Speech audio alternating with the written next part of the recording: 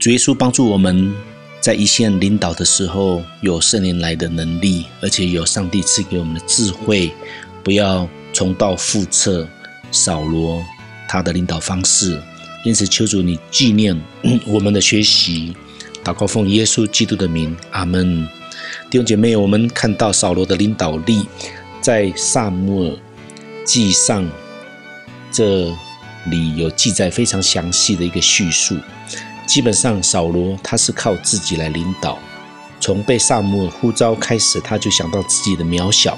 觉得自己是便雅悯支派最小的。撒母耳记上9章21节，扫罗说：我不是以色列支派中至小的便雅悯人吗？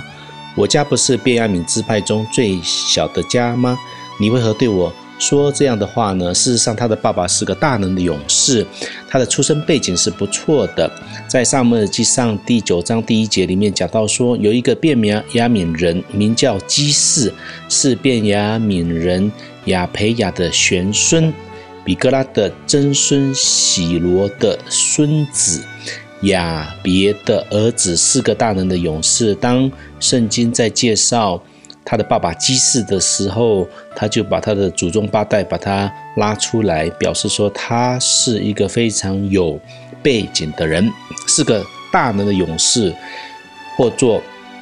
大财主。英文直接的翻译是有钱的人，有条件，无论是大能的勇士或者是有钱的人，总之他们是有条件的人。扫罗他本身他个人的条件也是非常不错，因为他是挺拔俊美的，在以色列人当中没有人能够比得上的。那我们知道靠自己的人有两方面，就像一个硬币的两面，第一个就是看自己的渺小，第二个是看自己的能力。在这里有5点我们需要被提醒的，就是我们不要重蹈保罗的覆辙。第一个，他虽然是王，但王应该要有所为有所不为。在撒母耳记上13章第8节到第11节，这里是描述，到了12节是描述扫罗他照着撒母耳所定的日期等了7日，撒母耳还没有来到吉甲，百姓也离开扫罗散去了。当时候发生了这件事情，因为当时候撒母耳请他等他，但是他虽然是等了7天，但是呢撒母耳还没有来到吉甲这个地方。第9节就记载了一件事情，是扫罗不应该做的，他献上了燔祭，刚献好燔祭，撒母耳就到了，扫罗去迎接他，所以这一件事情就是一种反映出他的心理的状态。在13章第12节里面讲到说，他说恐怕我没有祷告耶和华，非利士人下到吉甲攻击我，我就勉强献上燔祭。虽然表面上看来是他在献祭，但献祭是要来祷告神，但是他忘记了一件事情，是听命，听神的话是重于你所献的祭，你所做的事情。因此这第一个我们谈到一个领导力的需要注意的事情，就是说你虽然是王，你虽然是这个最大的，但是你要知道，你虽然是在地上是最大的，但是你还是老二，因为耶和华神他是王，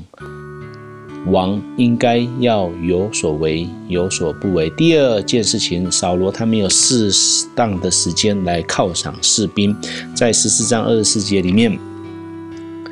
他在打仗，带兵打仗，打得非常辛苦，非常疲惫，百姓非常疲惫。那他们看到了有蜜在地上，却没有人敢用手来吃这个蜜，因为扫罗叫百姓发誓说，如果不等到晚上向敌人报完了这仇恨，就必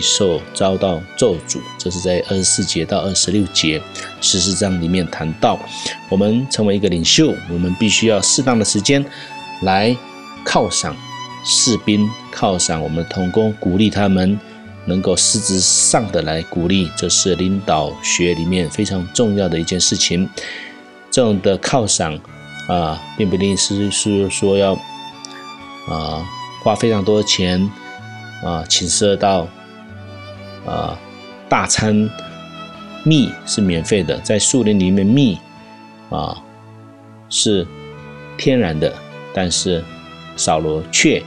叫他们起誓发这个誓，让他们产生恐惧。那这是他的第一个错误。第三个错误是扫罗他制造的机会让手下犯罪，因为他们肚子饿，非常疲惫，所以在14章31节到34节里面就发现以色列人没有办法了，他们非常累，所以他就急忙的将所得到的牛羊还有小牛杀了，肉还带着血就吃了。他这个吃牛排，他不是全熟的也不是半熟的，他可能就是没有煮就直接的来吃的，因为太饿了。那有人跟扫罗报告说，百姓吃带血的肉得罪耶和华了。扫罗说，你们有罪了，今日要将大石头滚到我这里来。扫罗看来似乎是要求圣经的教导就不能吃血，但是呢他却没有想到他走到这个地步变成了一种把这个律法把它强加在他们身上所以在34节扫罗又说，你们散在百姓中，对他们说，你们个人将牛羊牵到我这里来宰了吃，不可吃带血的肉，得罪耶和华。这夜百姓就把牛羊牵到那里宰了。当然扫罗这样做是对的，是合乎圣经的教导，但是呢已经太晚了，之前他已经制造了机会让他的手下犯罪。第四个，扫罗他缺乏能力，反省的能力，他就直接的怪别人。在14章36节里面，扫罗说，我们不如夜里下去追赶非利士人，抢掠他们直到天亮，不留他们一人。众民说，你看怎么样好就去行吧。祭司说，我们先当亲近神。当然这祭司是提醒他，我们先当亲近神。但是在37节，扫罗问神可不可以去追非利士人，神却没有回答他。为什么神却没有回答他？扫罗他不反省他自己跟上帝的关系已经破坏了。38节里面扫罗说，你们百姓中的长老都上这里来，查明今日是谁犯的罪。一个领袖如果缺乏反省的能力，马上就怪别人，这个领袖不是真正的一种属灵领袖。切记我们不可犯扫罗这样的错误。第五个，虽然他努力征战有功劳，但其致命伤乃是不听神的话。在15章第1节里面，撒母耳对扫罗说，耶和华差遣我膏你为王，治理他的百姓以色列，所以你当听从耶和华的话。到了第15章第9节，扫罗和百姓却怜惜雅甲，也爱惜上好的牛羊牛犊羊羔，并一切美物，不肯灭绝，凡下贱瘦弱的尽都杀了。在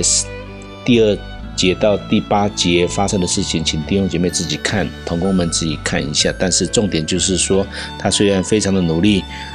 的打仗，看来似乎有功劳，如果没有功劳的话也有苦劳。但是呢，亲爱的弟兄姐妹，虽然他是这样子的来努力的工作，为所谓的为神来工作，为百姓来征战，但他的致命伤乃是不听神的话。一个不听神的话的仆人就不是很好的仆人，一个不听神的话的领袖就肯定不是一个很好的领袖。因此我简单的跟大家分享一下，就是这5件事情我们必须要切实的记得。第一个，我们虽然是领袖，但是我们要有所为有所不为。第二个，